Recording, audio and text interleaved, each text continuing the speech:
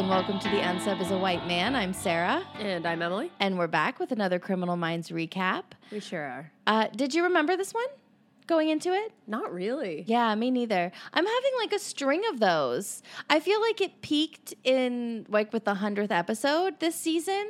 Well, and then there's this huge swath that my memory is totally blocked out. Well, then there's like Uncanny Valley, which is a really good one. Yeah. And then a couple of forgettable ones. And then like the next one coming up is amazing. Yeah, that's true.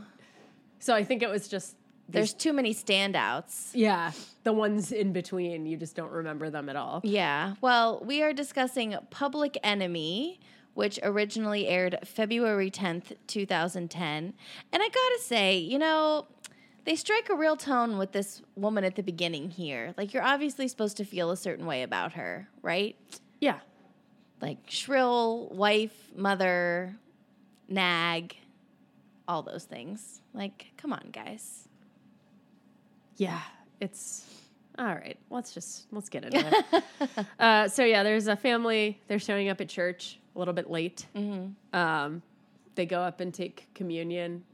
The mom's just a real shrew. Like, she's yelling at them for being late and taking so long, and the dad makes a joke, and she accuses him of like giving their daughter a complex about her weight or something. Like, yeah, because he like picks her up and he's like, "Oh, you're heavy" or something like that. And it's like, yeah, kids are heavy. Yeah, yeah. And it's like obviously not of ill intent, but she takes it there and she's just like shushing and rushing and everything like the whole time they're in church. Which on one hand, it's like, yeah, but then on the other hand, it's like she probably like has been trying to get everybody out the door for like the last 45 minutes and is just ready to kill them And the all. dad is just like a man-child who doesn't really do anything to help her get I'm just them like anywhere. trying to remember like putting like myself in the mental state that my mom was probably in by the time she got all of us out the door to church on Sunday morning. She was probably like, I'm just going to kill you all. That's why this is so annoying, right? Because they like...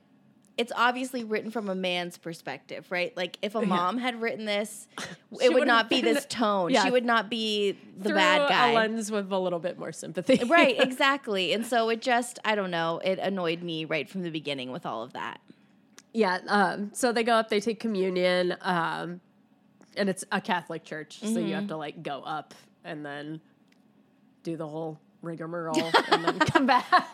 Spoken like a true Catholic, Emily. Yeah. You don't just sit in your seat and they pass the plate. Like No, only the priest can touch it and hand it to you.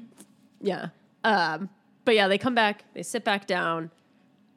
In the meantime, a guy whose face we can't see, so obviously bad news, comes in and sits in the pew behind them. Mm-hmm. He just puts on gloves, so obviously another red flag. Mm-hmm. And the mom and the little girl are like arguing because the girl's playing with her doll, and the mom's like, "We're supposed to be praying." Which is another like, yeah, I can remember those days. But the man just like reaches around behind the dad and slits his throat, and then just gets up and leaves. Yeah, and like it's a pretty gory scene. It is. Like, yeah, it's very graphic. All of it. The little girl is there watching this whole thing happening too, which is quite disturbing. Yeah. Yeah, it's a lot. The priest comes running down. Yeah. Like, what do you even do in that situation? Like, the mom, like, takes the girl away, you know? But it's like, how... You just feel awful, like, being in that situation where you're like, what do? I got to get my kid out of here, but I have to be with my husband. Like, but my husband is obviously dying. And I was mad because the priest didn't even, like, apply pressure to the wound. You know, like, I know it's futile with this kind of injury. But like, wouldn't that be your... Wouldn't that be your go-to? That feels like that would just be, like, your instinct. Right. Even just to, like, cover it up so you don't have to look at it. Right, like something, but he does not, and I don't know. Yeah. I guess I was just annoyed with everything about this episode from the beginning, so I wasn't cutting them any slack. So we learned that this man is the third victim to have his throat slashed in a public place in Providence, Rhode Island. Mm-hmm. They describe him as a decorated war hero, just back from his third tour in Iraq. Mm-hmm. The first victim was a man who was killed in a restaurant bathroom, which JJ describes as a local place with white tablecloths and jug wine. And I do not understand the type of place she's describing. It's like, and she says it so like, you know, like one of those places. Yeah. Like, what? What? I cannot picture this place in my head. I really cannot. I mean, I can, but it's not like a familiar place. Yeah. Right? I'm like, I can picture just a place with white tablecloths and they're drinking like jug wine, like jugs of wine that like they leave on the table? Or like Lambrusco? I don't. Like, I don't. Like if you can describe this place better to us, let us know what this place is. Because if you've been to one of these local places, we'd love to hear about it. We do not have one. No. The second victim was a woman who was killed in a laundromat, and all they know is that it's a white, young-ish dude.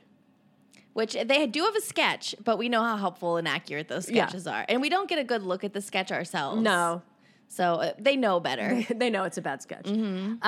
But Hotch fears that this could be the start of a spree. It seems like it's already a spree. I think. How many murders does a spree make? I think, because isn't it like it has to be within a certain time frame? So they think it's going to keep ramping up. But like, I would call this a spree. This seems very spree-ish. Yeah. I'd say 3 makes like 1 is bad, 2 maybe a coincidence, 3 officially a spree. Yeah, you're on a spree at that point. Mm-hmm. But and we know once the BAU gets there, they're going to escalate the timeline. So it'll be a really speedy spree soon. Yeah. So we get some facts about spree killers. There are always male school shooters or middle-aged men. They worry that he's practicing for like a big mass murder situation. Hotch hands out the assignments as they arrive in Rhode Island, and Rossi heads straight to the church and talks to the priest. Of course, they send Rossi to the priest. And the priest really just doesn't want the church to be closed down because he says that, this is the place that should be available for the congregation to seek solace and everything, and he wants it to be opened back up. So then we meet Detective Jake Moreland, who expected the BAU to be more than 2 people. And now that I'm thinking about it, if I was expecting an elite FBI team to show up to help me solve this crime and Hotch and Reed walked in, I would also be immediately like, oh man, disappointed. We're in trouble. Like on site, I would just be like, okay. Like at least like JJ Morgan, like Like the sheer JJ looks like the rest of them having him in there. Like Hotch doesn't look super official, or like Hotch looks official but not approachable. So you'd be like, great, how am I going to work with this guy? And Reed is Reed's such not going to be kicking down any doors. Right. Like at least like Morgan and Prentice look like badasses. Yeah. Like they look like people who are going to take down a bad guy. Right. And I really appreciated, this was the first episode this season I noticed how specific Morgan's facial hair grooming is getting. Like it was very, very complicated. Well yes. Yeah. He's like the guy in the Hunger Games. It's working up to it's getting there. Yeah. What is his name? I almost said Wes Craven. Wes did too. I was gonna say, Wes Bentley? Is that who that is? Oh yeah. I was gonna say Wes Craven too. I was like, no, that's not right. No. So Reed tells the detectives some stuff that we already know, and Hotch calls Garcia to find out about public events happening in Providence, and she lists off a bunch of them, and they sound boring. Yeah. Well, this is a pretty big city area. Like, yeah. Have you been to Providence? No, I've never been. I've always wanted to. It's a cute little town. Yeah. But it just seems like there'd be stuff going on all the time. It like sounds there's like a colleges list of stuff that's like happening in our town. Right. Which is like tiny. Yeah. Not that our town isn't great, but still tiny. So I don't understand how you would be able to go to some city like that. I'd expect bigger, more like a diverse array of events to be happening in a state capital. Dozens and dozens and dozens of things going on all the plus not even special events, but just like places where people congregate. Yeah. Like so many that it's not worth. But and they're like, well, it has to be like a big event. We need to find a big event. And it's like, so far you've had somebody killed in a laundromat. Right. Somebody who's killed in a restaurant bathroom, and somebody who's killed at church. Those are all very mundane, a church is a public event, but it's not a special event. It's a regular Sunday mass. They happen like multiple times a day every weekend. Yeah, and there's probably just a ton of them. Yeah, yeah. A Catholic church in Rhode Island, unheard of. In a mid-Atlantic state. Each one of these parishes probably has like 6 masses a weekend. Yeah. But yeah, I'm like, none of these are... And if They're you're very commonplace. And that should be even more terrifying than a special event, because how do you, like, you can't track every single regular daily occurrence. Because it's easy to just not go to a street fair. Right. And just say, oh, I'm not comfortable. Like, there have been some murders. I don't want to go to a place that's like, but this is just like a store you have to go to. Right. Like going to the grocery store or something. Yeah. You have to do your laundry. Right. But they don't say it's that. It's not every day. It's special. Yeah. Special stuff. A man lights a cigarette in the next scene that we see near a bus stop that's occupied by a woman. We see a scar on his hand. Yes. So we know this must be someone bad. Yes. We only see the silhouette. You don't really see his face or anything. And I just need you to know that my note here says, this man has no chin. Look at this McPoyle-looking son of a bitch. Which we'll come back to that later. I needed you to know that was my first impression of this man. But yeah, he puts the gloves on, so you're like, oh, fuck. Yeah. And he pulls out a knife, but she gets on the bus and he just kind of waves creepily as she walks away. And at first I was like, oh no, he's going to kill her. And then I was like, oh no, he's going to get on the bus. Yeah. Because that's like even worse. But then I was like, they already did a bus mass murder. They're not going to do that again. Not again so soon. Yeah. JJ and Morgan dodge the press that has congregated outside the Collins home, the family from the opening scene, and make their way in to talk to his wife, Meg. I was trying to figure out where I knew her from, and she was also on The Following. I know. I was going to say that. Sprague Graydon, also from The Following. Yeah. And a bunch of other stuff. A bunch of she other was in, stuff. like, Grey's Anatomy and a bunch of other things. Yeah. Some episodes of Law and Order. But it was the... Yeah. We're really just going to have to do. Right? I guess that's what our Patreon will be. I just make you watch a whole season of it. We can just take turns. You watch the first season of The Following. I'll watch the first season of The Ghost Whisperer. And then we just recap the whole season. I guess we know what the Patreon is now. It's still called No Thanks, Nate, but I won't complain about him.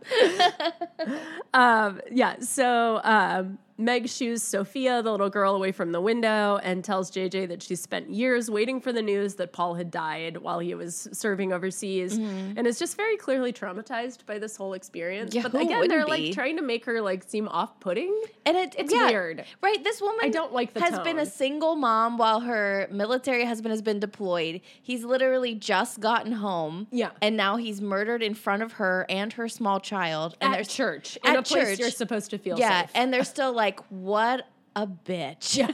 It's like, this one's kind of a jerk. You know, like, I think she's going through some stuff. Yeah. She doesn't want her minor child having her picture taken through the window by these asshole photographers and stuff. And they're like, see, she's yelling at her kid again. Yeah. Like, no. So the priest says that he knows all of his parishioners, but he didn't know the unsub. Which it's like, can you pay attention to that many people? No. We already know I'm not observant. I know. Like, I'm definitely not. I'm like face blind. Yeah. There's no way I would notice somebody who like walked into the back. Especially if I was up in front of people having to talk to them, I would just be like in the white room. Just blacked out completely.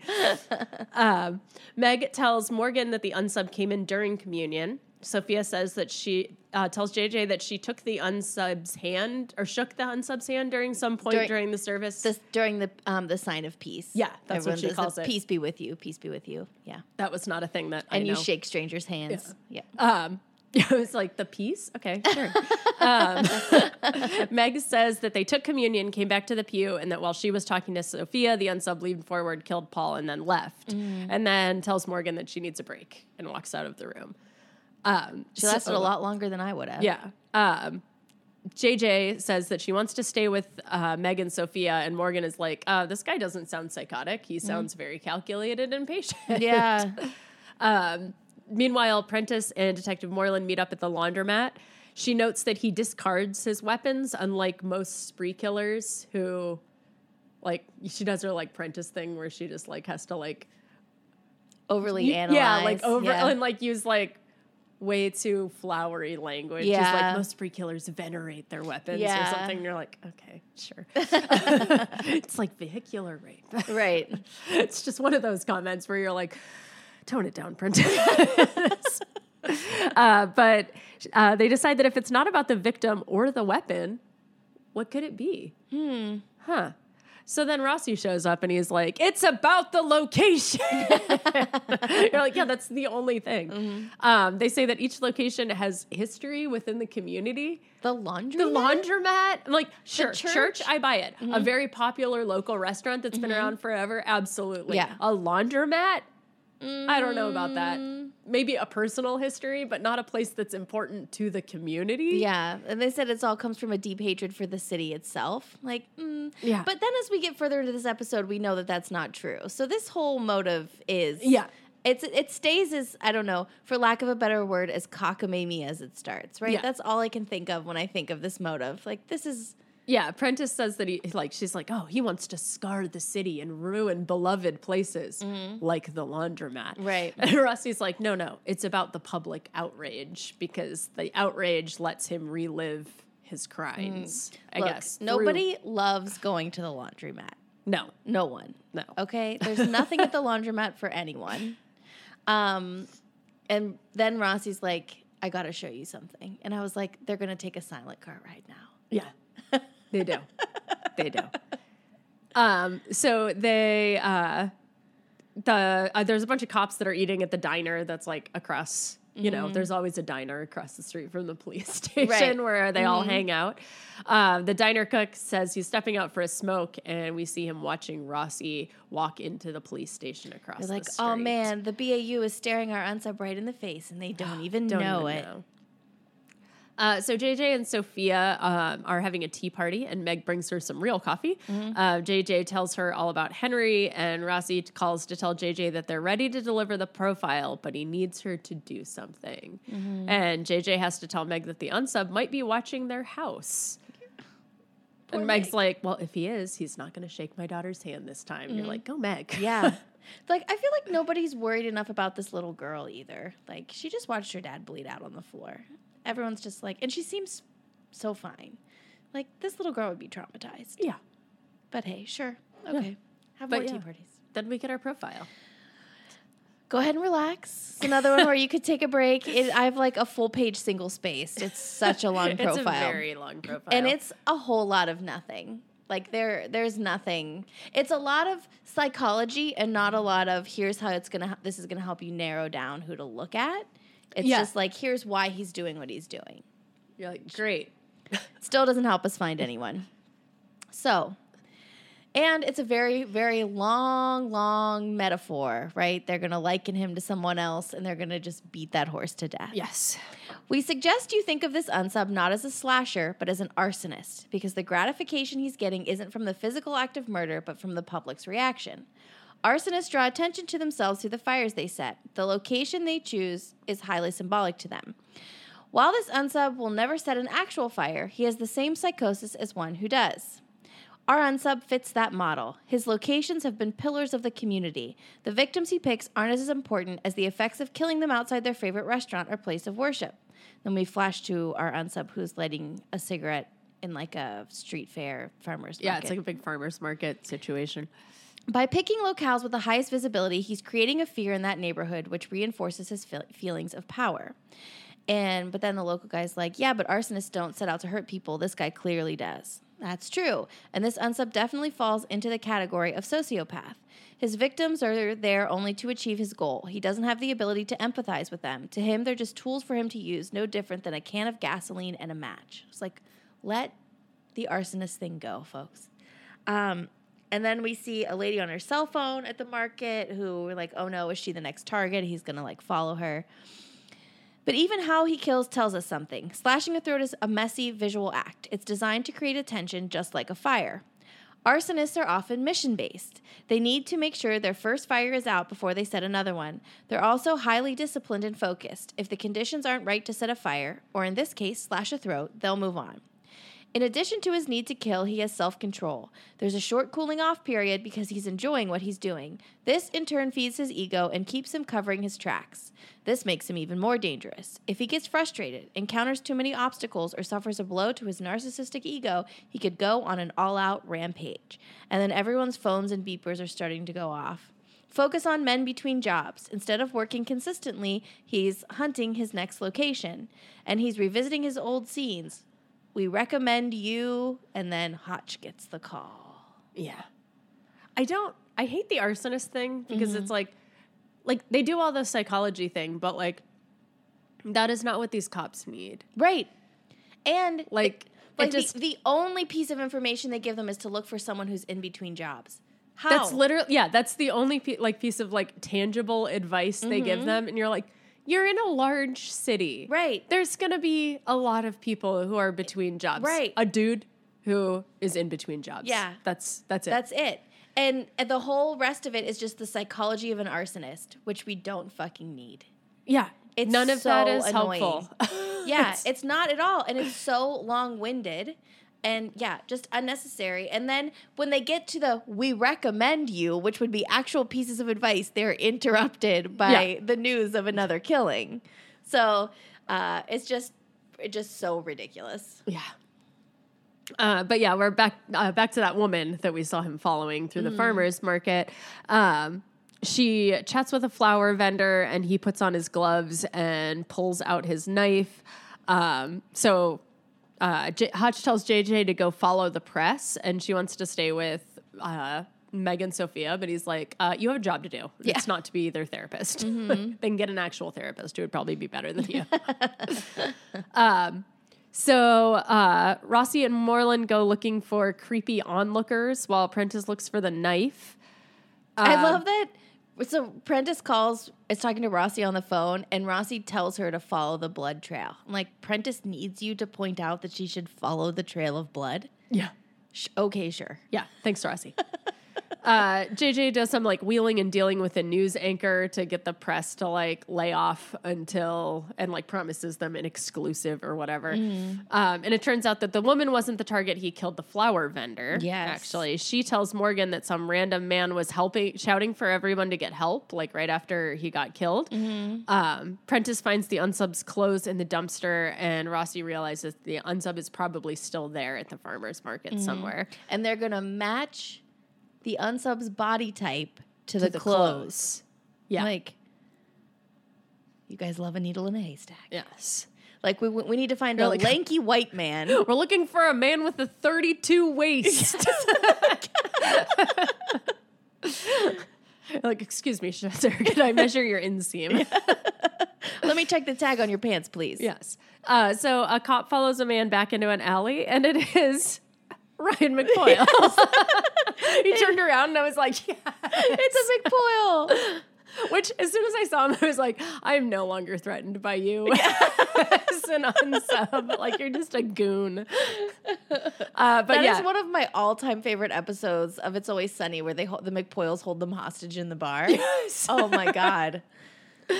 Yeah, but so he's the kid from the diner. His name is apparently Connor. The cops tell him that they have to keep everyone here, and Connor's like, "Oh, okay. Well, I was just gonna," and then he stabs him and then runs away. So the team discusses the difference in Officer Liddy's murder. There's no audience, stabbing versus slashing, and realized that it was like not a planned thing. Yeah, it was just to like cover his ass, basically. Rossi says that they really need to draw the unsub out and to let him know that one of his attacks didn't have the intended effect on the location. And Prentice is like, which one of the locations is the most symbolic, though? We're like, really? Really? Is it the laundromat? Or the restaurant with the jug wine, or the farmer's market, or is it maybe the giant cathedral? Which one could it be? There's no way to tell. Yeah. But in true BAU fashion, they want to use the war hero's funeral as a trap. Yes. And they can't understand why this widow is not into the idea. Yeah. So just so typical of them. So they, JJ is, sent to go deliver this message to Meg, who tells her to just fuck right off with that dumbass idea. And I was like, you know what, Meg, I like you.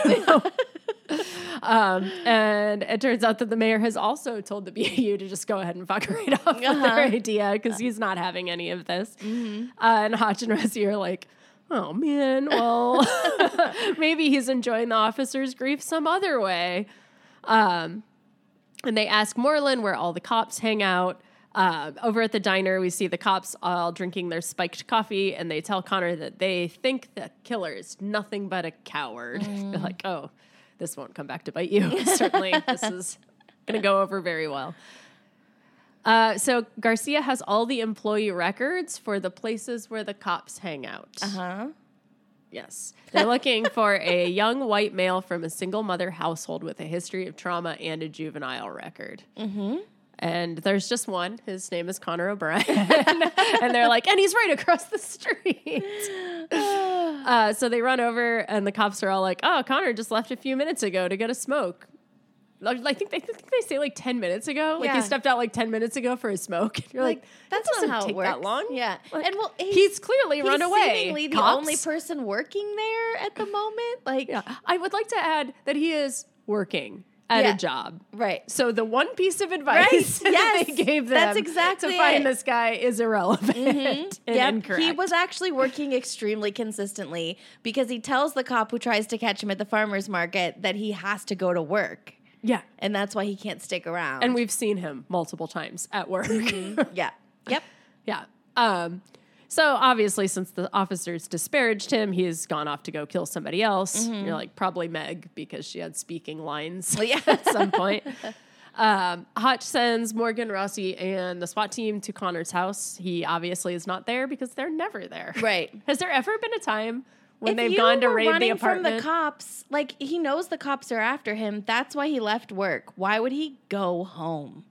They were just saying how he's calculating and patient. They think he's just going to go home and wait for them to show up. I don't know. What are they thinking? This is such a waste of time. They do it every time. Yeah. So Prentice does find a shrine to his mother in Connor's house and a family photo with his dad's face scratched out. Mm-hmm. Very symbolic there. Yeah. We learned that Billy O'Brien was an arsonist who killed his wife in a fire and remains in prison currently. Yes. And so it almost seems like maybe all of these crimes have nothing to do with the hatred of the city and hatred of one very specific family member. Yeah. Something like that. Mm-hmm. Connor walks through the library and has flashbacks about his dad being terrible and not giving him enough time to check out a book. Forget that he killed his mom. He's not even letting him pick out a book at the library. Let the boy pick out a book. Jeez. So he approaches a woman with a little boy in a stroller and pulls out a knife. And you're like, no, please, can you just... With the baby in the stroller. Yeah. The mom is dead, we find out, but the little boy is fine.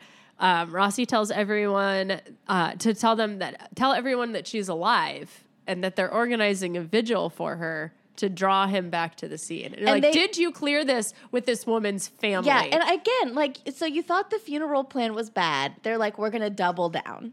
Yeah. And as we deliver the news to this husband that his wife was killed in front of their infant, we're going to have to pretend she's alive. Yeah.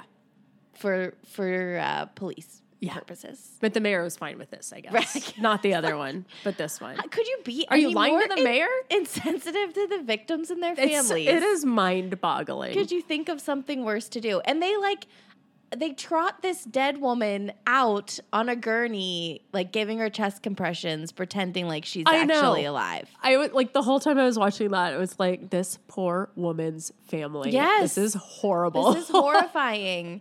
And they're just like, it's the only way. Yeah. Oh my God. I think there are other ways. Like, can you guys be any worse at your jobs? Yeah. So Meg arrives at the station and asks what she can do to help. Connor, meanwhile, goes to a convenience store for a pack of cigarettes and watches Hotch make a giant scene about taking this woman onto the ambulance. And he's like, no, this is impossible. This is impossible. Meg shows up on screen and asks people to attend the vigil. So Here we go. The BAU and the local cops, having drawn a bunch of well-meaning people under a ruse of this woman still being alive to a place where they think the unsub is likely to show up and try to kill one of these people. Scan the crowd looking for Connor. I was like, what? You guys are horrible. Yes. You guys are maybe the worst. So they're lying to the public. I'll take my chances with Ryan McPoyle. Thank you. Yeah. They're luring the public there. Yeah. Knowing that it's unsafe. Yes. Using them all as bait. All Using these their unsuspecting grief people as bait. over this poor dead mother who they think is still alive. Mm-hmm. Yeah. This is just absolutely horrible. Yeah. Like, who wrote this? You are a monster. Yes. Connor shows up. They spot him immediately, and Morgan chases him down. Tackles and him into a moving cab. Yes, he does. Perfect. It's that is. It's I think we amazing. can just name that as the best Morgan tackle of the season. Yeah, seriously. It's amazing. Connor says that in jail he'll be respected because he killed a cop. Like, okay, sure. On the plane, Prentice says, it's bizarre the lengths that men will go to outdo their fathers. And Reed's like, I just keep getting PhDs. You're like, that's a good one, Reed. But also, like, your dad's a successful lawyer. Yeah. So, like, Actually, I don't think your dad's being owned by your, like, PhD in philosophy. No. I'll show him. I'll get another useless degree. Morgan says that since they're from the same area, they'll probably end up in the same prison. Like, is that how that works? I don't think so. Do you go to prison based on proximity? I don't know how the I guess I prison don't know system enough about works. prison. I thought, though, that, like, they tried to keep people apart if possible. Maybe not. Maybe that's only if you commit a crime together. You don't go to the same prison. I have no idea. I don't really know either. Because, like, in Orange is the New Black, the Right. one woman. I don't That's know true. if that was a realistic depiction of prison. I've never been. I guess. No firsthand experience. Nope, I've got nothing. All Yeah. of mine comes from TV shows. Yes.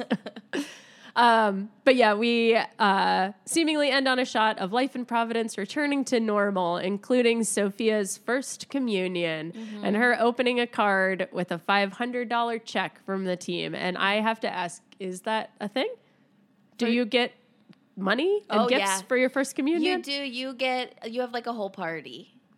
Nice. It's like kind of like a bat mitzvah situation. Yeah, like sort that. of. Okay. But you're like 7 or 8, and there's like a cake and presents, and I knew there was because you have to go through like a class, right? yeah, and there's like a whole ceremony, and little girls wear like You wear like the big white dress. the and big white everything, dress right? and like a veil, and you have gloves, and it's all very fancy. I still have the Bible and rosary I got for my first Holy Communion. Nice. Yeah. Yeah. It's like no one ever financially compensated me for I- taking communion. I did in not church. get a $500 check. I'm quite sure if you David added up, Rossi. I may you have probably got like $30 and you were like, I've never been richer. I may have gotten a $50 savings bond, like nothing that I could cash in on that day. I mean, she seemed to be over the moon excited about that amount of money. Yeah, so I it think seemed like it was, and and that it's was- Rossi, so that I'm sure was it's not, excessive. Not a normal run-of-the-mill First Holy Communion gift. You usually get something, a bunch of little small things. But Yeah, I just, Yeah. I had friends that were Catholic and I knew, like, when they took their first communion. Yeah. But, like, I did not, was just not aware of any of that. I was trying to ask my daughter's friend, because she was talking about something with, I was driving to swim practice, and she was talking about something at Mass. Oh, because she was talking about taking communion, and Willow was like, do you really get to drink wine? And she was like, well, it's watered down. If they didn't, we'd just all be totally drunk. Not quite. I was like, I don't think. I'm pretty sure that glass that everyone sips their wine out of is mostly backwash. That was also my question. I was like, do you all have to drink out of the same cup? You and do. She was like, yeah, you do. And I was like, that's disgusting. That's why I don't do it. Look, they wipe it off with a special cloth in between each sip, okay? But yeah, I was like, is that like, I didn't know it's if that filled was with like, the Holy Spirit, and that that's kills the true. germs. That's the strongest antiseptic, I Right. believe. Yes. Yeah. But yeah, I was like asking her all these questions. My daughter's like, why are you so interested in communion? I'm like, no reason. She had to explain to me that first communion and a confirmation were two different things. I also thought that was all the same. Yeah, two different things. Many years apart. You get your first Holy Communion in like second grade, and you get confirmed when you're a junior in high school. I was going to say, she said that was like high school. Yeah. But, like, the sad thing is, my mom grew up Catholic and went to Catholic school her entire life, and I am completely unaware That's of why, any of because this. she was raised Catholic, and she was like, I'm not She's, like, doing never this to going them. back. Yeah, exactly. Bea's going to be like, what's a Jesus? When my son was like 2, we got a hand-me-down T-shirt that had Yoda on it, and somebody asked him, he was like wearing it out, and somebody was like, oh, do you know who that is on your shirt? And he was like, Jesus. And I was like, close enough. But yeah, then it's not over. We get one last scene. Yeah. And Connor and his father, who is some like, big bad gang guy in Providence, are reunited in prison. And his dad's like, does your mom know you're here? And then Connor kills him. And that's the end. That's all there is to it. He just stabs him. And there is no reaction to the stabbing. Nope. Everyone just stands around and watches him do it. Yep. Well, that McPoyle gives us another white man. If you'd like to start with statistics. The whitest of men. Yes. Doesn't get whiter than a McPoyle. It does not. We are 16-4 for season 5, so an even 80-20. Overall, that was our 100th white man of the series. The 100th white man was Ryan McPoyle. Yes. 100-21, bringing us to an unbelievable 82.6, which I believe would round up overall to 83% white men. So yeah, there's where we're at. We're what, like a little over halfway through season 5 at this point, right? Nice. Yeah. Yeah. Yeah, that was the 15th episode. So how would you rate this profile as far as accuracy, plausibility, and helpfulness on a scale of 1 to 10? It was literally nothing. It was the motive was incorrect. The one piece of information was incorrect. So I don't know. Do you get like a 2, like how you get some points for writing your name on the SATs? Maybe a 1. Yeah, it was one of the worst. Because it was so long. But that's true. It was long and full of useless information. It would have been a better profile of his dad, an actual arsonist. Yeah, but whatever. Yeah, one of the worst profiles we've had in a really long time. Yeah, I would agree with you. A 1. I don't feel like there's any Hotch watching to do because he didn't really do anything here. No. So we won't even touch that. But the next episode, oh my God, I'm so excited, is Moseley Lane, stacked top to bottom with amazing guest stars. Yes. Directed by Matthew Gray Gubler. This is his first one, right? I think so. Yeah. I'm beyond excited to talk about this one. Yes. It's so good. Well, yeah, it's, don't start talking about it now. I'm going to go home and watch it right now. You have to wait until next time to talk about it. Wherever you're listening, be sure to leave a 5-star review. You can find us on Instagram at The Unsub is a White Man and on TikTok under the same name. Our merch is on Redbubble. If you get any, make sure you tag us. We'll share you to our stories. Our theme music is composed and performed by Nate Youngblood, and the podcast is produced by Nate Youngblood. Thanks, Nate.